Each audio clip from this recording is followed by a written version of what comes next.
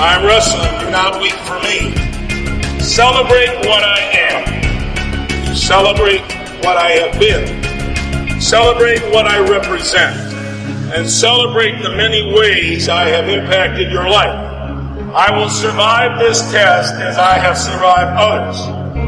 I am forever etched into the very fiber of all mankind. The world needs me. Time is on my side. History guarantees me. I am wrestling. Do not wait for me. What's going on, everybody? This is Ben Askren, and you're listening to T-Row and Funky Show. This is episode 10. We are brought to you by Defend Soap. Defend what you have built. And our new sponsor, Tommy's All Force Nutrition. As I've been telling our listeners the last couple weeks, this show's free, so you can check out All Force Nutrition, type in the coupon code FUNKY, and you get 25% off your purchase. So go there, hook them up. That's a company built by wrestlers for wrestlers. What's going on, man? Nothing much, my brother. Just enjoying another good weekend of wrestling. Plenty of things to talk about, but before we get into it, Ben, I got to tell you, you are such a Trump jock that I can't. Wait. Tommy, I gotta get this first off my chest. Okay, go ahead. It drives me crazy, and so you think this probably because I retweet a few tweets here and there. I'm assuming that's how you know that because I don't think you love Donald. Okay. But so you know what? People especially on the Mad.com forums, I read those every once in a while. I think they're so old and they're curmudgeons that they think anything that you retweet is something that you personally think, right? But there could be a lot of reasons for retweeting something. You could retweet something because you agree with it. You could retweet something because you think it's funny. You could retweet something because you think it's insightful and maybe you should think about it. You could even retweet something because you think the person's an idiot and you want more people to see how stupid they are. So are you backtracking? You don't like Trump? No, I do. But I'm just saying there's a lot of reasons. There have been other things where I've retweeted and people are like, look what Askren said. And I'm like, idiots, I was making fun of that person and you guys didn't even realize it. Like, come on. Well, we cover a lot of bases. I mean, we get into wrestling, we get into steroids. I mean, you name it, we're going to talk about it. We just haven't got a whole lot into religion and politics. And I saw you retweeting the Donald. You always retweet the Donald.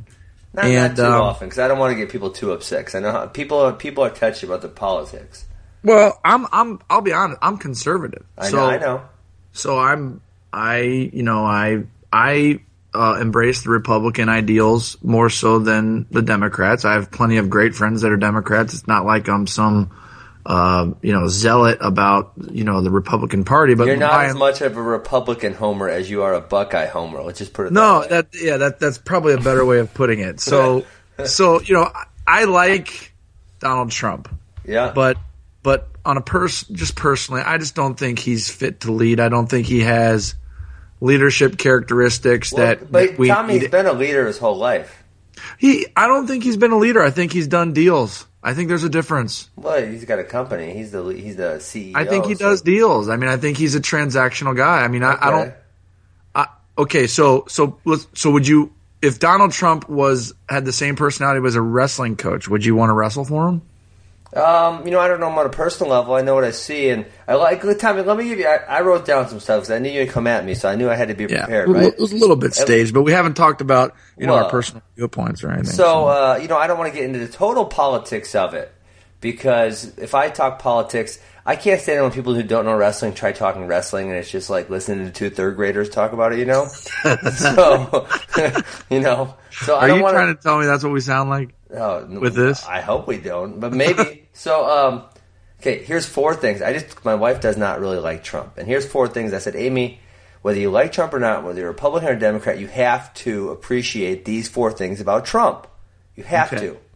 And all right. She's like, no way. Number 1, he's spending his own money. If you don't like that, you're crazy because all of these other politicians are beholden to the corporations who are backing them. We all know that. And the political process is a little broken because of the amount of money that all these corporations that are backing the politicians are allowed to spend. Trump's spending his own money. Right, but he has enough money to spend to be effective. That's still his own, so he must believe in Right. himself, or he's going to, what's he just wasting his own money?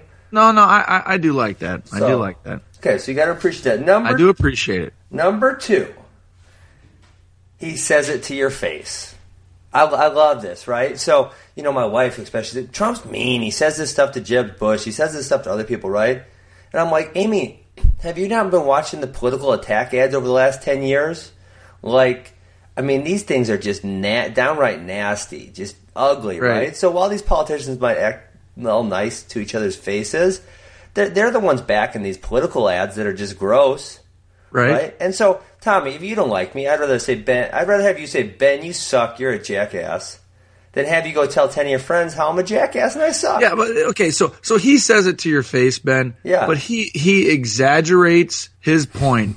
This guy doesn't feel as strongly about things as he leads the public to believe. He's a sensationalist, and he corrals people by exaggerating his opinion to get a point across. And sometimes that's effective. There's a platform where I think that that's necessary. And I'm not saying that everything that comes out of this guy's mouth is wrong, because I think there's an element of him being in the race. And I said this, in the first episode. The guy, I love that he doesn't politicize everything. I love that he's very, he's just speaking. There's no side agenda other than I want to be the president. Now his motives might be, because I want to be the king of the world, but he wants to be the president. So I do like him. This guy, I hate the fact that he's a sensationalist. Wait, I gotta finish my point. I don't think he's a leader, Ben. I don't think he's a leader. Oh, I think, I think one of the things, so he does say things to people's faces. Tommy, you gotta appreciate that, right? A little bit. Yes. There's everything about Donald Trump, there's a little bit of it that I appreciate. What if I we were friends and I put this, and then I started putting political attack ads against Tommy Rollins, like Tommy Rollins. It's Rollins, dude. It's Tommy 10. Get it right. Accent. Tommy Rollins took 6 at the NCAA championships. He wasn't really that good of a wrestler. That's why he took 6 at the NCAA championships. Like, I forgot to mention you were hurt, right? Yeah, or, I got you. And, why didn't I say it to your face? I might as well say it to your face. I wish there was somebody that just said, you know what, Donald, you can say what you want, and I'm not going to get into a smearing match with you. I just think you're a clown. They're all too scared of him. See what he says to that. What would he say to that? That look that he gives, and the look. Every time he does it, I laugh. So, okay, I didn't even include this in my list of 4, but number 5 would be, you gotta appreciate the entertainment quality. He's freaking hilarious. That look he gives people just makes me crack up. It's like, is he serious? I love the joking. When he wasn't running for president, I loved his shows. His shows are good. Yeah, including his debates. They get the best ratings. He'll tell you. Just ask him. He'll tell you. He'll tell you. Okay, number 3. He won't back down. Right? He says something.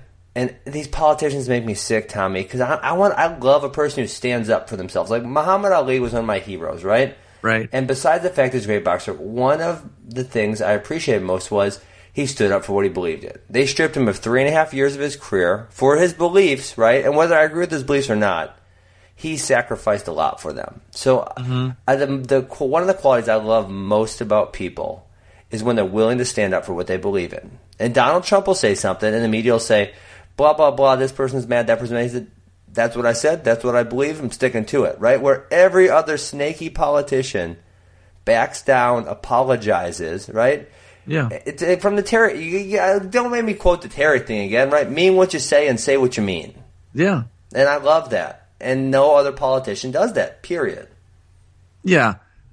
He's refreshing in the political landscape in the United States. But Ben, do you feel like Donald Trump could be effective in our international affairs? Are we talking more effective than Hillary? I'm talking about just the change that we need. Yeah, I definitely think he can, because I think he's not a product of the political system. So you think he could effectively discuss, the safety of our country with our political adversaries in the Middle East, Iran, and folks like that? You think that he wouldn't, kind of to delegate those responsibilities to people who were better at it than him, and like everyone does. Every president doesn't handle every single issue, right? A lot of them delegate, and I think Donald will be smart enough to delegate. And I don't think he's got an agenda. I think he's tough, he's smart, and that's why he's done so well in his business career. Tommy, I'm not even set on that I'm voting for Donald yet.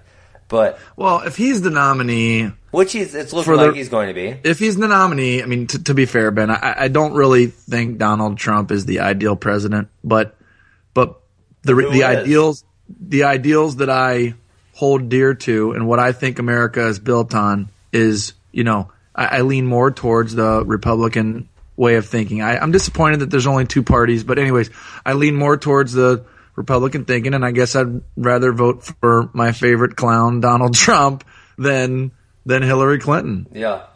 But honestly, I look at Bernie Sanders and I'm kind of airing out my political views, but I don't agree with anything that this man says. Anything? You're right. That was a good call out. That was a good call out.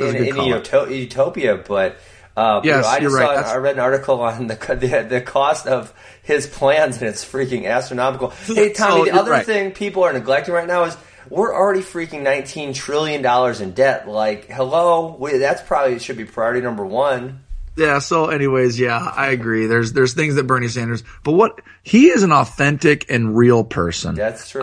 I think he is incredibly passionate about what he believes in, and I think that he has zero agenda other than to help America.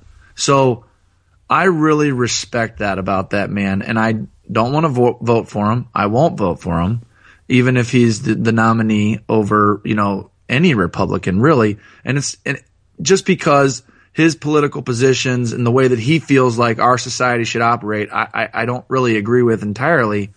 But that's the type of guy, as weird as it sounds, that I would love to have on the Republican side, because I just think maybe Trump will steal him. He's an authentic, real person. He means what he says. He's like the movie Terry in a way. Yeah. Okay. Anyways, we're sounding like third graders. We're sounding like third graders. We got to move on. I got one more point. We already hit it, so it's going to take a second. Is it just that he's making the politicians talk in ways they don't want to talk? They all like these political niceties and don't really get down to the issues, and Trump just says it the way it is. The demands of the situation are whatever, much too copious for my limited dimensions. That's pretty good, Tommy. All right, hey, let's That's what my English teacher used to always say. While we're talking about leaders and leadership, I was at NC State last week for a couple of days. One of my friends lives down there. I went down there, got to work out with the team a little bit, and they have some great leadership. What did you think of Raleigh? Did you like Raleigh? Raleigh was good. It was nice. You know what? I maybe a little warmer than Cheeseville. Little warmer than Cheeseville. Very. They got a lot of nice things going on. But Pat Popolizio, talk about some strong leadership. That's real deal, man. He's the real deal. Real deal. I don't know if I want to put them on our short list of guys teams who can contend for an NCAA title this year, because they got the same issue that Missouri's got, and they're both great teams. But when we talk about what it takes to win NCAA title, they need guaranteed big points. And right now, Gwiz is guaranteed big points, and I think Kevin Jackson had placed really high. And then they got a lot of other really tough guys, but none of those other tough guys. Kevin Jackson, the 41 or 49 pounder that Logan Stieber wrestled in the semis. Correct, 41. The tall string bean guy. Yeah. He's good, man. I like that kid. He's good, yeah. So, but they got a lot of other tough guys, but none of these guys have yet proven themselves to be top 3 guys. Not quite yet. They might, but not yet. But you got to think about where NC State was before Pat Popolizio. 100%. And that's kind of, one thing that you mentioned, you like to talk about is emerging programs. And obviously, this is one of them. And Pat Popolizio is doing what he needs to do as a leader to take this program to different levels. And not just emerging, but unassuming programs. Yeah. So they might have already emerged, like a Cornell. Mm-hmm. But what's happened there on that campus, it's very unassuming. And so I think that we should make this part of our podcast where every now and again we dive deep into the emerging or unassuming programs in college wrestling and really talk about how they've made it work. You know, Tim Flynn at Edinburgh. The list goes on and on. And let's start with Popolizio and NC State. But, man, I think it's fun to talk about that stuff. 100%. And actually, I got in this conversation with Pat because, hey, you want to know an interesting fact, Tommy? I was giving Pat crap about this all weekend. Donald Trump was born in Scotland. Wow, I didn't know that. No. Pat was the last person to legitimately pin me. Wow. 2003 trials. I think you were probably at 2003 World Trials. He hit me with the headlock. In Indianapolis? In Indianapolis. And I kept saying, who the hell does a headlock at the World Team Trials and expects it to work? I still remember the match because I threw my damn bag against the wall and broke my phone. I was so ticked off. Oh, God. He pinned me in a headlock, Tommy. That's embarrassing. So Pop got you, man. Oh, he got me. God damn. Yeah, no, in all seriousness, no, he's done a great job there. And I don't know him personally, but he and I are about the same age, and he wrestled at Okie State. He's from New York, and does a great job. I mean, it's just the program. If you made a bar graph of his program in the past, how many years have you been there? 4 or 5 now? Oh, I don't even think. I think it's 3 or 4. But if you did a bar graph, he was at Binghamton right before that, and they were doing good things. Straight up the whole time. And you know what he's done? He's taken Gwiz, who was coached by his brother Frank in upstate New York, and he's taken his success and leveraged it so that the program is becoming successful, and it's not just a one-off. Yeah. And I think Rob Cole did that at Cornell with Travis Lee. Mm-hmm. I think that Travis Lee wasn't the first NCAA champ there at Cornell. It was I remember this because Brian Smith, who's my coach at Missouri, has a newspaper article on the wall because he was Rob Cole's assistant. I don't know if you knew that at Cornell. Yeah. And they had the first NCAA champ, Hirsch, maybe. Was it Hirsch? Yeah, he was in the early to mid-'90s. But the program, but I think that what Rob did with Travis Lee was he leveraged Travis Lee's success. And if you did a bar graph at Cornell, the rest is history after Travis Lee. Yeah. And I feel that way, not to compliment, my co-host, my cohort, Ben Askren, but I think the same thing can be said for Brian Smith at Missouri with you. Yeah. Is that he was always a good coach and his program was always respectable. But when he got you and you had success, in part because of what he's done for you, but in part just because you're good, but he took that and he didn't just make it a one-off for his program. He built around it. And now you've been long gone. You're borderline. You're borderline. Don't even think about calling me old. You're borderline washed up. Going to get whipped by Snyder or something. I'm making a comeback at some point. I'm not telling you when, Tommy, but I'm going to make a comeback. All right. So I think Popolizio, I think he's doing that with Gwiz. He's not just saying, "Oh, great, I got a great wrestler, and he's going to hang up a few titles. This is fun." He's building around it, and Gwiz is going to be gone. And guess what? C State's going to be there to stay. And the hardest thing, I was talking to this about Pat, is when you're building a program, until you have that, now Missouri is fairly established, right? But one of the hardest things until you get to that point, whatever that point is, like you talked about Cornell, I think they hit that point, is Oklahoma State, Iowa, Minnesota, now Penn State, now Ohio State, now Cornell. They're going to get some top guys every single year. Right. Every year, they're going to get 2 or 3 or 4 top guys. It's not hard. It's not hard for them. All to eyes get are on those them. guys. It's hard to coach them up and get them to win, but it's not hard to get the talent. Yeah, and so when you're not one of those programs, you got to hope you get those guys every once in a while because it's going to be a while till you get them consistently. But you also have to be good at making your walk-ons and your low scholarship guys really good, and that's something Pat Popolizio's done at NC State. Mm-hmm. It's something Brian Smith did and still does. And there's a handful of other coaches, right, that make walk-ons or low scholarship, not blue-chip guys, really, really freaking good. Second-tier recruits. Mm-hmm. No doubt. Yeah, so he's done a good job. And I think that we should I wish I knew more about the program. I just know that everything he does, they get better every year. And for the first time, I guess I see a real team. I'm following these results, and it's a real team. And once it becomes a real team, the next step is to call it a program, like a program that And then all of a sudden, he gets some happy Wolfpack donor that wants to be the benevolent donor to the wrestling program, and he says, I want to support it, and all of a sudden he's got a regional training center.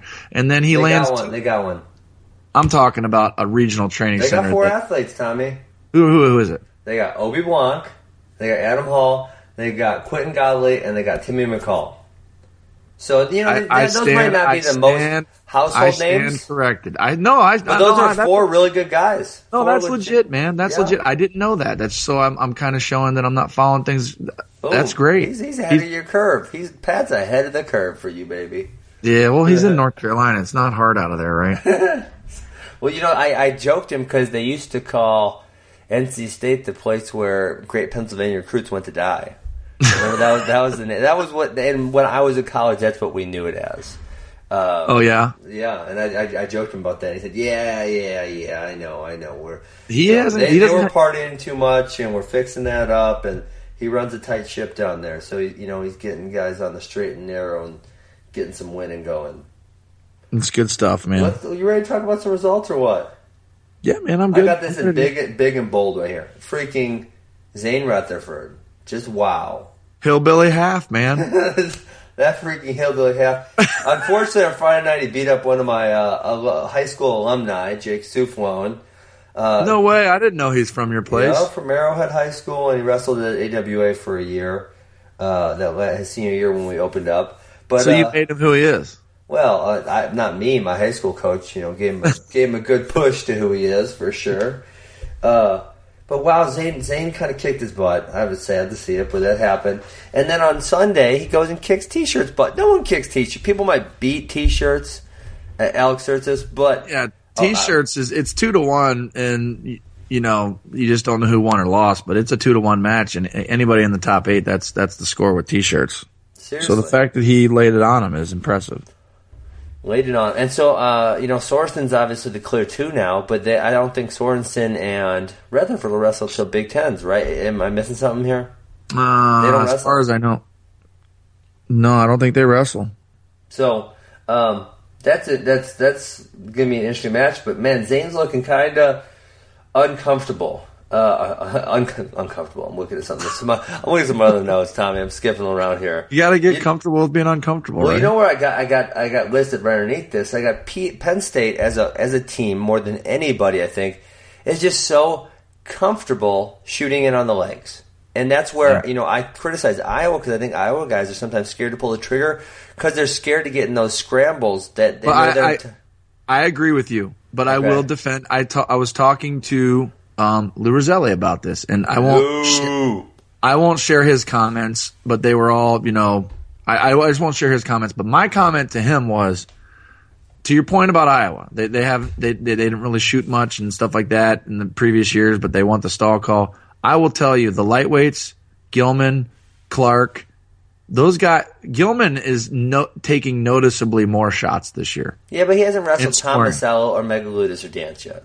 That's fair, but he's on the attack a lot more this year, and so is Corey Clark. Yeah. My opinion. Let's wait till the end of the year. Let's wait till March.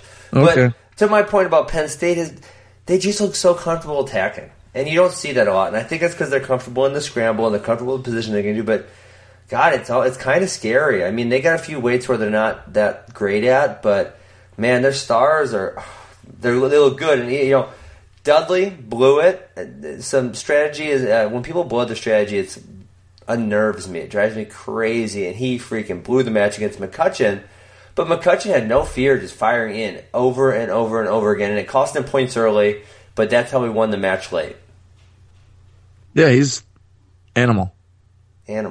But Dudley blew it. I mean, listen, I'm a scrambler till the day I die, Tommy. I'll give you that. But if you're winning by a point and there's 10 seconds left, I saw him get your hands down and sprawl a little bit. I saw him working out on Sunday morning in the Ohio State wrestling room. The kid's a freaking athlete. But yeah, But he didn't know how to put his damn hands down and sprawl. Scrambling with 10 seconds left. We'll see. He did good with DT in the Midlands Finals. Yeah, I think David was taking it easy on him. Maybe building up his confidence so he'd lose to Matt McCutcheon in a couple weeks. Something like that. I don't know. By the way, Matt McCutcheon's on the rise. Matt McCutcheon, he's top 8 now for sure, I think. Isn't he? Oh, I think he's further than that. We'll see. What did Dudley do against Quartz? I didn't catch that one. I didn't go to the match. Quartz. That's not a donut. That's his finger. Oh, jeez. Stop it. Stop it.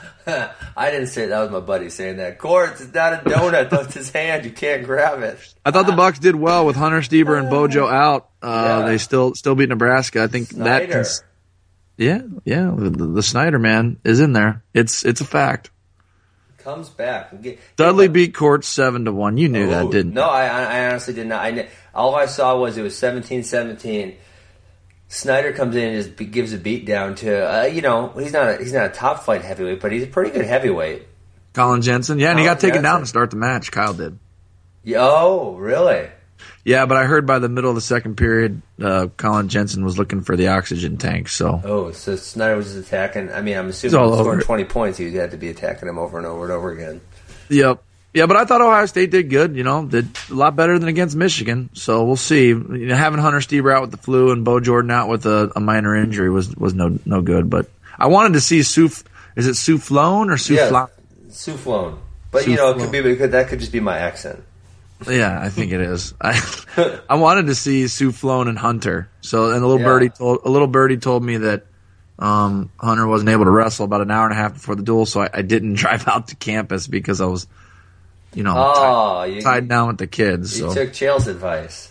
Well, I was on my way to the duel, but then you told me it didn't matter, so I turned around. That was good. I've seen people quoting that already. It's only been a week. That was a good interview with Chael. That was good.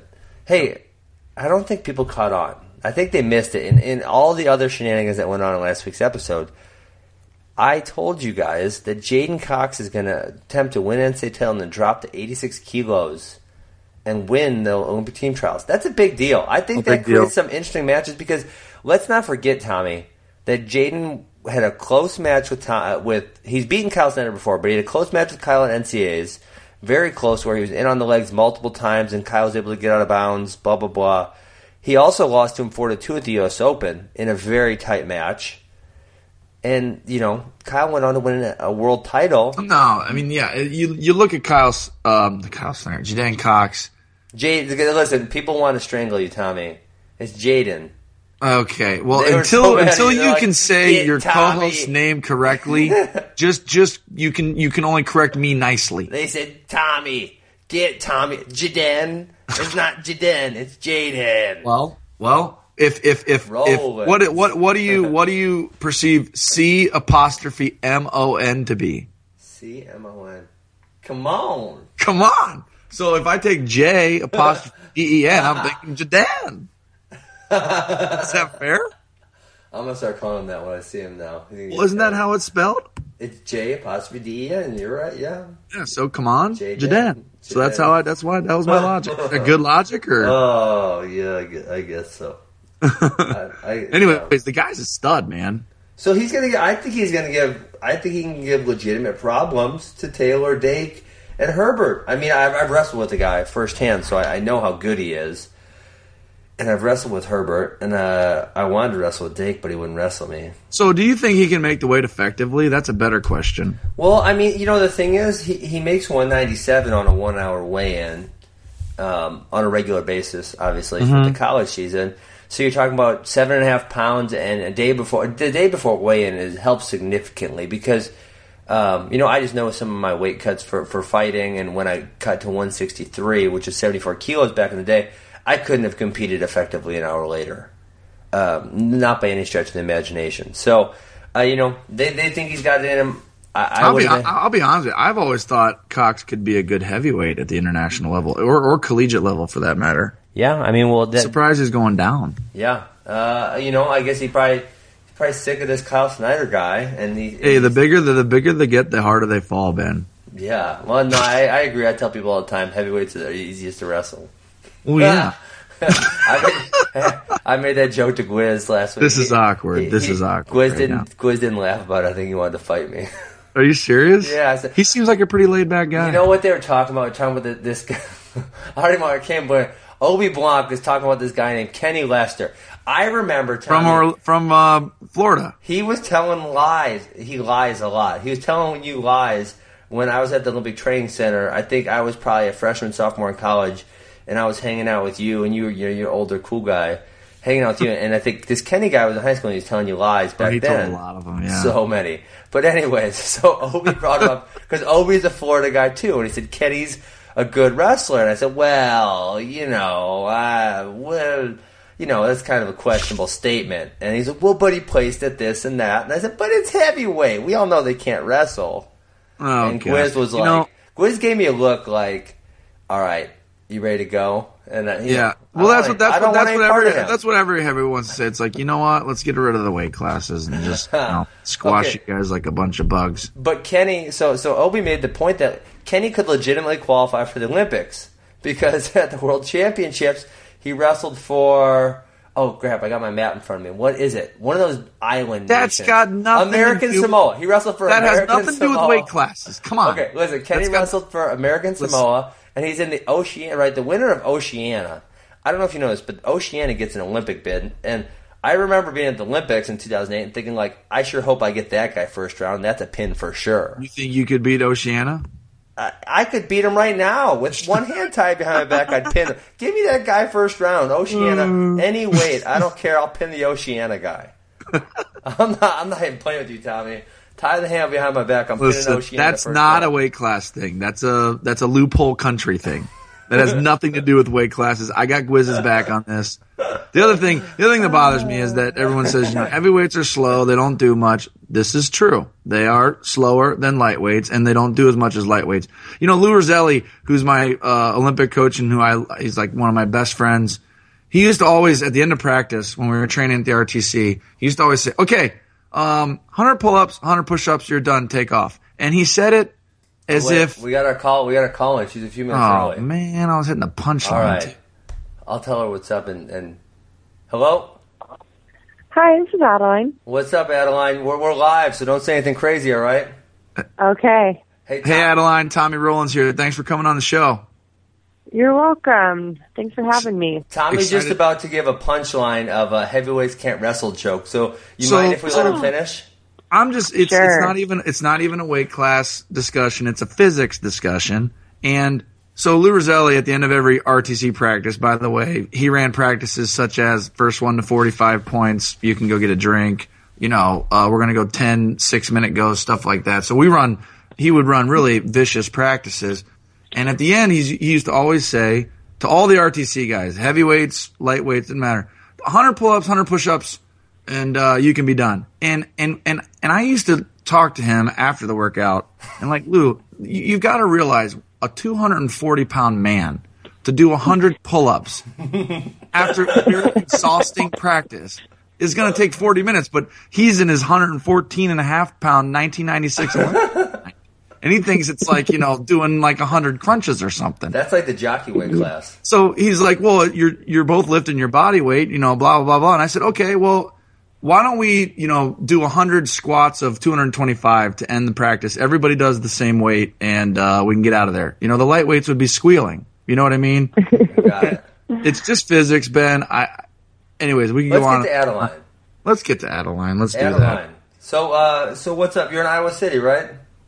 I am. How's that going for you? A little chilly. I got delayed a little bit on my flight here, but I made it. Nice. And so are you, let's just get right to it, are you a Hawkeye fan or not? I am. My coach is a thoroughbred, so I think it's kind of been beat into me whether I wanted to or not. Okay. Fair enough. So does that mean you're not a Buckeye fan? No comment? I don't even know if I could tell you where the Buckeyes are. I really apologize for that, but I don't follow college at all. Not at all. Hey, Adeline, better question, because I think we do share this common interest. Are you a Denver Bronco fan? I am, for sure. And I went to the game on Sunday, and it was amazing. Oh, gosh. I'm a diehard Bronco fan. And everyone says I look like Peyton Manning, which, by the way, it's an insult. I don't think that's a nice thing to say, but 400 people have told me I look like Peyton. Anyways. Well, let's ask more important. Does she think Peyton's innocent also? She does. Adeline, do you think he's innocent? Innocent? Yeah, of the steroids. Not steroids. HGH. Tommy's dead set that he did not do it, and his wife was taking the HGH. But we argue about this. What do you think? Wasn't the article discredited? And there was boom. I only saw a one meme about Peyton being like, "No, this is ridiculous. Why was talking about this?" So boom. That's my Bronco right there. I do not think that there's any way he was doing anything illegal. Okay. Well, we got one guest on each. Chael last week was on my side. You're on Tommy's side. So, we're 2-2. Tiebreaker next week. Yeah. So, hey, so the reason we wanted you on here, Adeline, is we were reading all about this really cool experience I think you and Alyssa Lampy had. Obviously, you're a 3-time world champ. You're a bad lady. So, India recruits you to come over to their pro league. Is that how it goes down? Yes. That's pretty much what happened. So tell us all about it. So I got contacted around the time of World Championships, and they told me that they were doing a pro wrestling league where they were going to have 5 Indian wrestlers and 4 internationals, 5 men and 4 women on each team, 6 teams total, and they were going to wrestle in 6 different cities in India and just go around almost like a traveling team where you would meet up with each different duel, almost like if you were in college, we'd wrestle University of Iowa versus Illinois or something like that, and just go around to those different cities and compete in that location and then move on to the next one. And then there would be a finals, and the best team would end up being crowned the Pro Wrestling League champions. And my sister and I had the time to do it, and it worked out in my schedule that I didn't really have any big competition that month that I needed to compete in. And so I went out there and had a pretty interesting experience. Was it awesome? What do you think? There were a lot of awesome things. I'm not going to say that it all was awesome because some of it was hard. Some of it was hard to get used to. The food was awesome. Okay. I really enjoyed the Indian food, but it didn't sit well with my stomach all the time. So it's kind of like a love-hate relationship where every time I saw it, I was like, I really want to try that. I was like, but my stomach's going to hurt. So what am I going to do? But I mean, the workout equipment there was great, and the whole production value. If anybody has not checked out the YouTube clips of the videos that they're putting out from our matches, they're amazing. I mean, I've never seen so much production value in wrestling. I'm sorry? What was attendance like? Attendance? So it really varied on the night. Some nights we were wrestling like a Wednesday night at 9 p.m. and everyone had to work the next day, and there was probably 1,000 people, which is still great numbers. I mean, I don't know about you guys, but I don't usually wrestle in arenas with 1,000 people in it. And then on the Saturday, Sunday, Friday nights, I mean, we were getting upwards of 5,000 people in the arena. Wow. Depending on the size of the arena, they were sold out, and so it was awesome. I mean, people That's were really so cool to have something to love there, and wrestling happened to be what they wanted to attach onto. Wow. So yeah, I saw some of the clips. That was kind of what I said. I need to get one of these girls on and talk to them about it because the production value looked awesome. And I have a strong bias. I've now failed twice at starting a professional wrestling league in America. I haven't given up yet. But yeah, the production value looked freaking awesome. So let me ask you this. I'm watching it right now on mute. It looks awesome. It's good, man. Yeah, it's a great job. I mean, there was fire. There was drums. There was so much to it. I mean, the cameras and people telling you where to go and what to do. I mean, it was. I wonder if they did they turn a profit? You think? I don't think they did on this first year, but I don't think they had planned to. But they did kind of discuss their plans of the 5 years down the road. They were going to definitely be turning a profit by that time, and I think they outdid all of their expectations as far as attendance, as far as a viewership. They were getting in the millions of viewers. Boom! And I mean, it was amazing. Did you say millions? I said millions. Wow, that's pretty awesome for. Awesome. But yeah, I mean, they were their TV ratings and the numbers were very, very high. Oh. So I think they were very pleased with how successful the league was for it being the first year. Nice. And how long were you there? I was there for 26 days, and we were supposed to come in 10 days early, and we had some visa issues, and so we had to postpone the trip a little bit. And I got my ticket the day before I left, and then I competed the day after I got there. So it was a very fast turnaround. From what I've heard, next year they're going to have it be, we're going to get there 10 days ahead of time and kind of have a little more time to get acclimated. And and things. But we wrestled every 1 to 3 days. And as it got towards like the closer to the end of the tournament, essentially we wrestled kind of almost every day or every other day, and it got challenging. Yeah, I actually competed on Christmas Eve, Christmas Day, and then 2 days after Christmas, and then flew out the next day to come back home. Cow. So it was how many not what I was used that? to. I wrestled 7, and so I was actually the team captain of my team. Nice. And which was great. It was a team of boys and girls, which is something I haven't been on since high school, and to also be with foreigners was the other piece of it. Was so fantastic to get to watch and really not just see a match against, a Russian versus an Indian or a Russian versus a Russian, but to actually get invested in that match and care about whether or not the outcome and start to see the true talent and skill that some of these countries have in wrestling was amazing. We had 2 Georgian men on our team who were, my mind is blown. They are so athletic and so skilled in everything that they tried and everything they did. And I just really enjoyed being on a team with them. Nice. So awesome. That's so cool. So let me ask you this. I know after you were in Madison last year for the World Team Trials, and I was at practice the next week. I coach a wrestling academy. We have 2. My brother and I have 2 in Wisconsin here. And I was at practice, and there were at least a handful of teenage boys who had a huge crush on you. At least a handful. So, with millions of people watching the show in India, are you a future Bollywood star? Or, were you getting stopped on the streets? What was it like? Not quite getting stopped on the streets, but we were doing, my sister and I actually sat down and got henna done while we were there. Okay. And that's where they draw like the brown or tan pictures on your hands.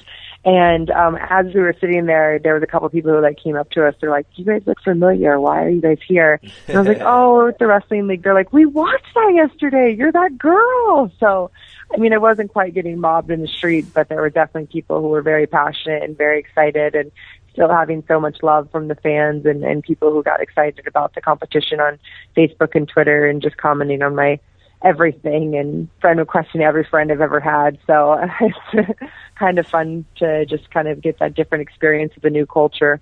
Nice. So maybe on Bollywood? I hope so one day. I met a couple directors and things like that, so maybe they have something cooking, but they haven't let me in on any of the secrets yet. My buddy Tyrone Woodley actually just spent 6 weeks in India filming a Bollywood movie. So, he there you go. He kind of said the same thing as you. Love, hate, kind of liked it, kind of didn't like it. But, I think he's well on his way to being a Bollywood star. My first ever time traveling overseas, I was in the Cadet World Championships. I was 16 years old. Was New Delhi, India. Wow! Really? See? Yeah, I'd never been to another country. I made it to India before I'd ever been to Canada. So that was quite an experience for sure. Wow! Those 3-wheeled taxis are crazy. Really? I took my sister this was the first time she'd ever used her passport. She was my coach / training partner, and I took her to India for 26 days. And wow. It was rough. So I'm really glad that you had a similar experience of that being your first location too, because it was quite an education. Yeah, I could imagine. So what's it look like going forward? We got about 10 weeks till the Olympic trials. I think you're the heavy favorite, right? Am I not wrong on that? I think that's safe to say. Okay, good. You can be bold. I was trying to get Cal Snyder to make some bold predictions a couple weeks ago. And, I'm going to go smash everybody, but he wouldn't do it. Do you got something like that for us? You're just going to go whoop all the other girls, no big deal? I only have 2 matches in April that I have to come away with a win at, and I'm just looking to get those matches under my belt and officially be able to call myself the best girl in the world. So as long as I'll be able to keep that momentum going through the Olympics, I'm going to be a happy person. So it's been a long 2 years of being undefeated, and I just plan on not having that change through this year. Have you went and visited Rio at all yet?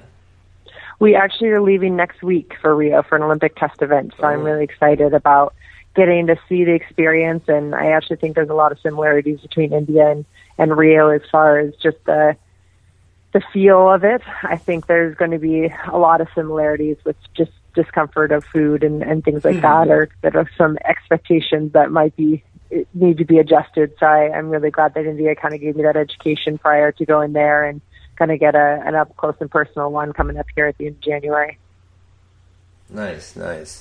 Tommy, I got one last question, unless you got anything else for her. Adeline, do you plan on wrestling through 2020? If you ask Terry Steiner, he's got me signed up for at least 3 more quads, but I don't know. It's too hard. It's too hard to commit to like 4 and 8 years of wrestling. It's just we commit too much to our bodies, too much to our relationships, too much to everything, and so I've committed this 4 years. It's been a successful 4 years, and I'm going to finish out this 4 years and see how I feel. So I don't know. You got all the good answers. I don't know if I'm ready to really commit to another 4. It's just a lot of mental strain to think about working that hard for another quad. Yeah, just get that gold medal around your neck. That'll give you a clear head. And after 2012, I had said the same thing, and I couldn't see myself doing anything else. So if I feel that way after this quad, I definitely think I will keep going and get to Tokyo and get to win another one, and just looking forward to kind of this whole journey that's kind of opened up through wrestling, and just continue to push kind of those boundaries with women's wrestling becoming more of a forefront in everyone's mind. Well, my question kind of was fairly along those same lines that you guys were just talking on. My question was going to be, now that women's MMA has blown up, and we all know that wrestling is the most dominant martial art on the planet, you can't even argue it. What's the chances you go prove you're the baddest woman on the planet? And you can make some money too. I'm not going to say that I will never do it. My mom really doesn't want me to. She likes my nose, and she said that she doesn't want me to get hit. Just tell her you won't let him hit you. That's what I tell my wife. I said, honey, don't worry. I don't even let him hit me. If the price is right, I definitely could see myself going down that avenue. But for right now, I'm very good in my wheelhouse and what I do, and I'm just going to finish out those goals because they are not easy goals. We do not have an Olympic gold medalist for the women from the United States yet, and I'm going to get that medal, and then we'll see where life takes me. But for right now, that's at the forefront of my brain. Okay. Well, I'm going to let you stick with that, but I'm going to start the rumor, because we've started a lot of rumors on the show that by 2018, Adeline Gray will prove she's the baddest woman on the planet and make a lot of money. Go. Is that a fair rumor to start? Let's win an Olympic gold medal, and we'll figure out the rest. Well, yeah, you're worth a lot more if you win an Olympic gold medal. Then you can start demanding stuff. There we go. Perfect. Well, good. I can hold a diva. There you go. You could be a WWE diva too. That's that's another possibility. You got all kinds of possibilities. Do you know I had a teacher tell me that in middle school. He told me that I was just one thing away from a WWE diva. Yeah. Well, you're very well spoken for a wrestler, because wrestlers in general are not very well spoken. So you got that going for you too. Well, thank you. I appreciate it. Awesome. I graduate in February, actually. Nice. 1 month of school left. So oh, sweet. Well, you got anything else? Where can people follow you at? I would love if people could check out my website. It's www.adelinegray.com. That's just my name.com. And you can follow me on Twitter at Adeline Gray, or Instagram, AdelineGray12. That's 1212. And just would love if people could follow the journey through the Olympics and beyond. It's a pretty exciting journey that we kind of get to experience right now, and with women's wrestling getting more and more popular, and with things like the Indian Pro League. I mean, it's just an exciting time right now to be following sports, and into Rio. Couldn't ask for anything better than the team that I'm with, and looking to bring home some gold for Team USA. Awesome. Sounds great. Awesome.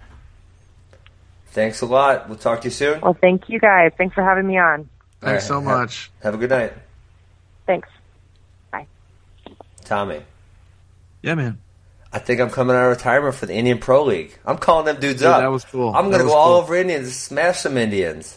You're gonna eat, pray, love out there? I love some Indian food. I'll smash Indian it. food's good. Tikka masala. I didn't want to call Adeline. I didn't want to call Adeline out, but I've been to Rio and I've been to India, and they are not similar at all. Well, I have not been to Rio and I've not been to India. Okay, Rio was awesome, and India was terrible. Ooh, I've heard that there are nice parts of Rio, but I've heard there's very rough parts of Rio too. Let's talk about that, because couldn't you say the same thing about, because everyone, when I went down there for the Pan Am Games and I brought my wife came and they're like, oh, I heard it's the most dangerous city in the world. It's like, you know what? If you didn't know where you were going in New York City, you could step into the wrong neighborhood and someone will shake you down for your jeans and your tennis shoes. So except Singapore, safest place on the planet. Is that right? I'm not shitting you, Tommy. I tell people what I tell people, and I am not lying, and I'm not exaggerating. I'm not embellishing. I could put my 3-year-old in her underwear with $100 bills hanging out her underwear, walk around anywhere in Singapore at 2 a.m. Not only would she come back unscathed, she'd come back with all the damn money, too. No way. Dude, it is the safest place. You get 7 years for a bullet. Tell me why. Tell me why. You have a bullet over there, you get 7 years. I'm not lying. That's the truth. 7 years for a bullet. I mean, like, Tommy, when I go over there, I spend a lot of time over there now. Graffiti is front page news. Like, there's just no crime, or very, very, very, very little. Just the penalties are so severe? Yeah, penalties. It's a long story. I could tell you sometime, but let's save it for the next episode. Yeah, Lee Kuan Yew started the country in 1965, and he's just done some outstanding things. And there's very, very little poverty over there. There's very little crime. It's kind of a utopia. Obviously, it's a really small island. There's only 5 million people, but as far as safety, you ain't got to worry about nothing. Gotcha. Adeline, that was pretty cool. That was a good interview, huh? Man, she's polished. Yeah, she's focused. She's polished. She knows what she wants. Yeah. You couldn't even you couldn't extract. You couldn't provoke her. You couldn't pull the Trump on her. You know what she did. You tried. I'm going to whoop everybody. You tried to Donald Trump her, and you couldn't do it. She said, "I'm going to whoop everyone." She did not back down from any statements. I could be her manager. Like Paul Heyman does for Brock Lesnar. I could be her advocate. There you go. She doesn't have to talk to trash. I'm just going to talk it for her. Good stuff, man. Nice. So I got a few notes left here. We got a few minutes. Okay. You want to finish Let's up? roll, man. I'm having a good time tonight. Imar. Sometimes it's like it drags on a little bit. I'm just kidding. That's a joke. Maybe. Imar. Tech Brian Murphy in 4 minutes and 40 seconds. Brian Murphy was the 4th ranked wrestler at that weight class. How good is Imar?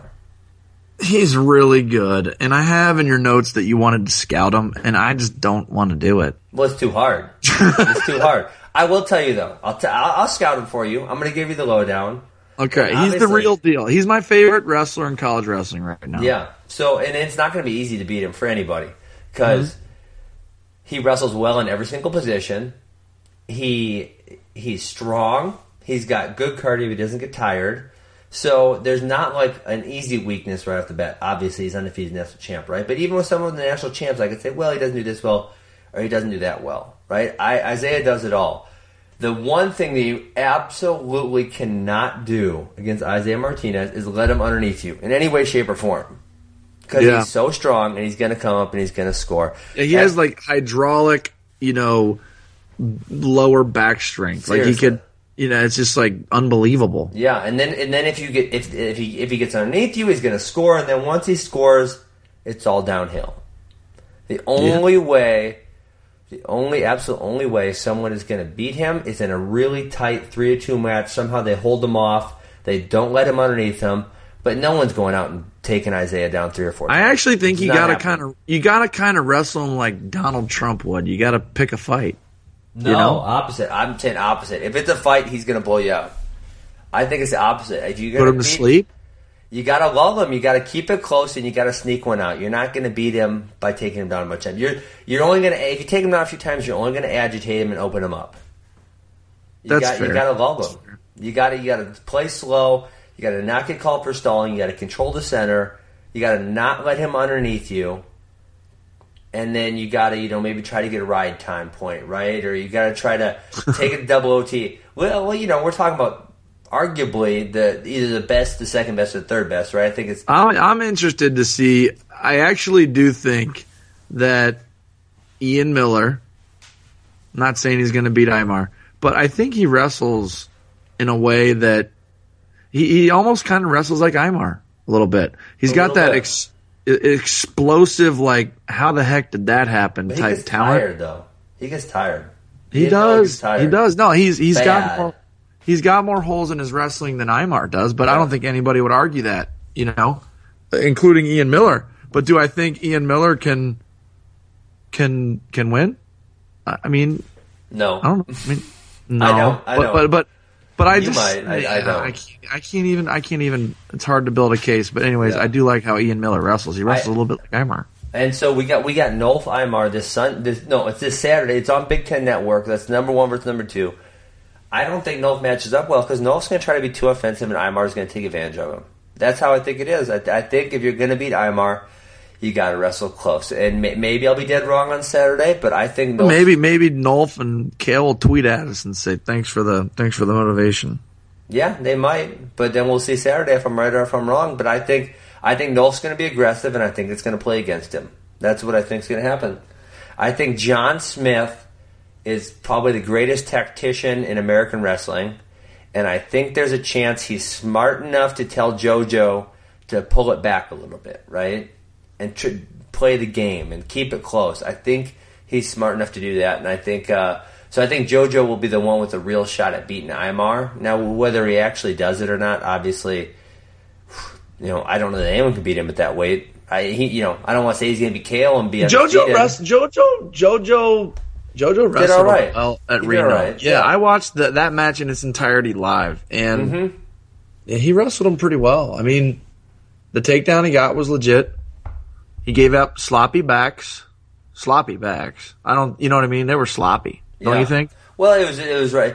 And I mean, that's one of the things that Imar does well, and a lot of other great wrestlers do well is they chain points together, right? Because your coach always has said, your coach Tommy from the time you were 8 years old said, the best time to score is after a score. And you know what? Your coach then was damn right, and he's right now because so many people have mental lapses after that score, right? And JoJo is a very high-level wrestler, but Imar hit that reversal right into that tilt. I mean, it was boom, boom, boom, and you got 6 points on the board. No, you just sounded like Tom Brands. Boom, kaboom, kaboom, no, he goes kaboom. Kaboom. I say boom. He goes kaboom. But that's chain wrestling at its finest, and that's what high level guys do. Is they go one thing right into the next. Right. So no doubt about it. Imar's a stud, but he's not unbeatable yet, Ben. Not yet. Not quite yet. He's got to put down another title. Then he kind of steps into some new territory, don't you think?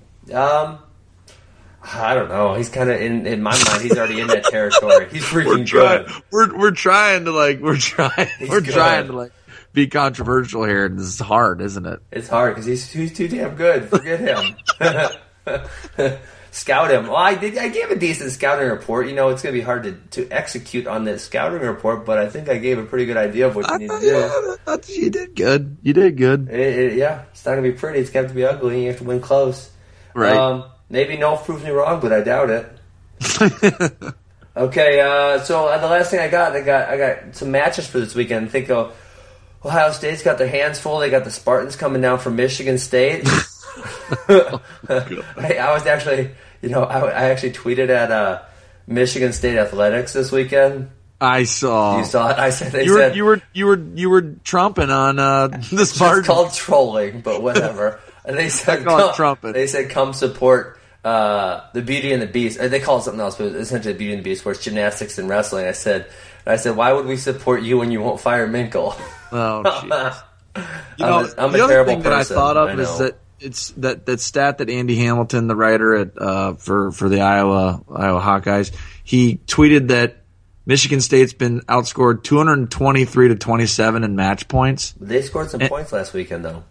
They did. Well, before that, and I was thinking, how many of those 27 are escapes?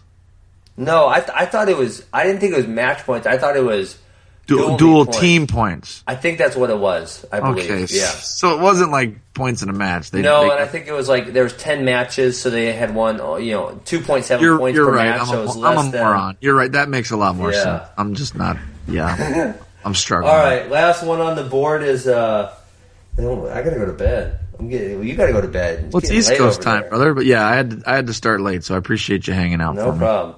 Mizzou versus Oklahoma State, and this is important for 2 reasons. Number one, I was on the first team, and that was 3 reasons. And then number 2 is the national dual seed that nobody knows about besides you. Yeah, and so, number one, I was on the first team to ever beat Oklahoma State from Missouri, even though I lost to stinking Chris Pendleton. Number 2, Missouri's got a 37-match win streak going right now, which is freaking impressive. And number 3, this will be Missouri's stiffest test until the very last dual weekend before the duels, when they'll face NC State, who is now ranked 3rd. Missouri's ranked 4th. Now remember, the highest-ranked non-Big Ten team will face the highest-ranked Big Ten team for the national title. I think me, you, Mike Moyer, and 20 Division I programs know this. Well, now all of our listeners, Tommy. We've been talking about this for 2 weeks, so we got a few more people. Okay. We did have decent ratings a few weeks back. So Missouri, if they beat Oklahoma State, it's going to set up a showdown between them and North Carolina State, so they're the top 2 non-Big Ten programs right now. Right. And the winner will get to go for the national title against, looks like it's going to be Penn State. I don't think anyone's beating them until then. Come on. They don't face Iowa, and I mean, the Buckeyes ain't going to do it, are they? Right. Well, in Tommy's predictions were, listen, didn't you predict like 21-9 Ohio State? I'm always predicting the Buckeyes. Always. And I also believe it. That's the crazy part. Buckeyes versus Superman. The Buckeyes. Buckeyes versus Jesus. The Buckeyes. Oh, jeez. Okay, and Ohio State's going to beat Michigan State, so that's no big deal there.